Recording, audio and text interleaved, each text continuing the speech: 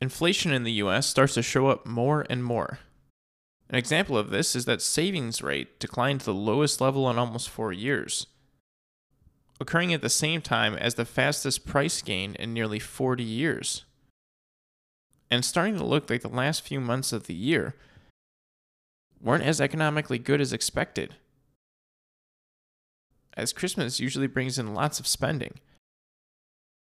But it seems, because of supply chain fears, many Americans bought Christmas shopping early, which also might explain the strong boost in numbers in earlier months like October.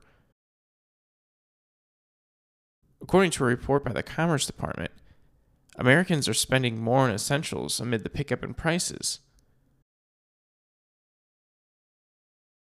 It's showing that Americans are spending more money on housing and utilities, as well as gasoline and food.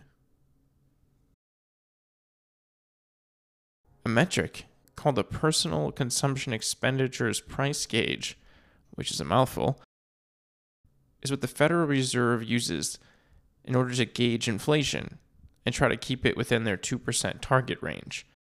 Well, that gauge increased a little less than 0.5%, and month over month is showing that inflation went up 5.7% in November.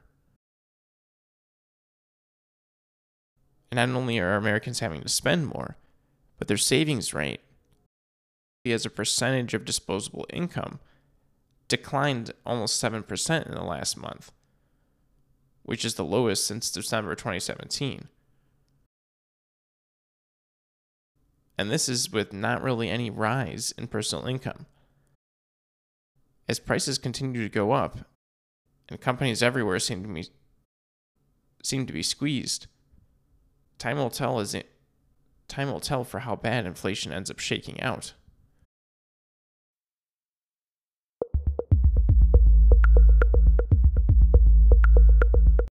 Thank you for listening. If you'd like to find this episode, many others like it, or check out the long-form show, visit us at bandwidth.productions.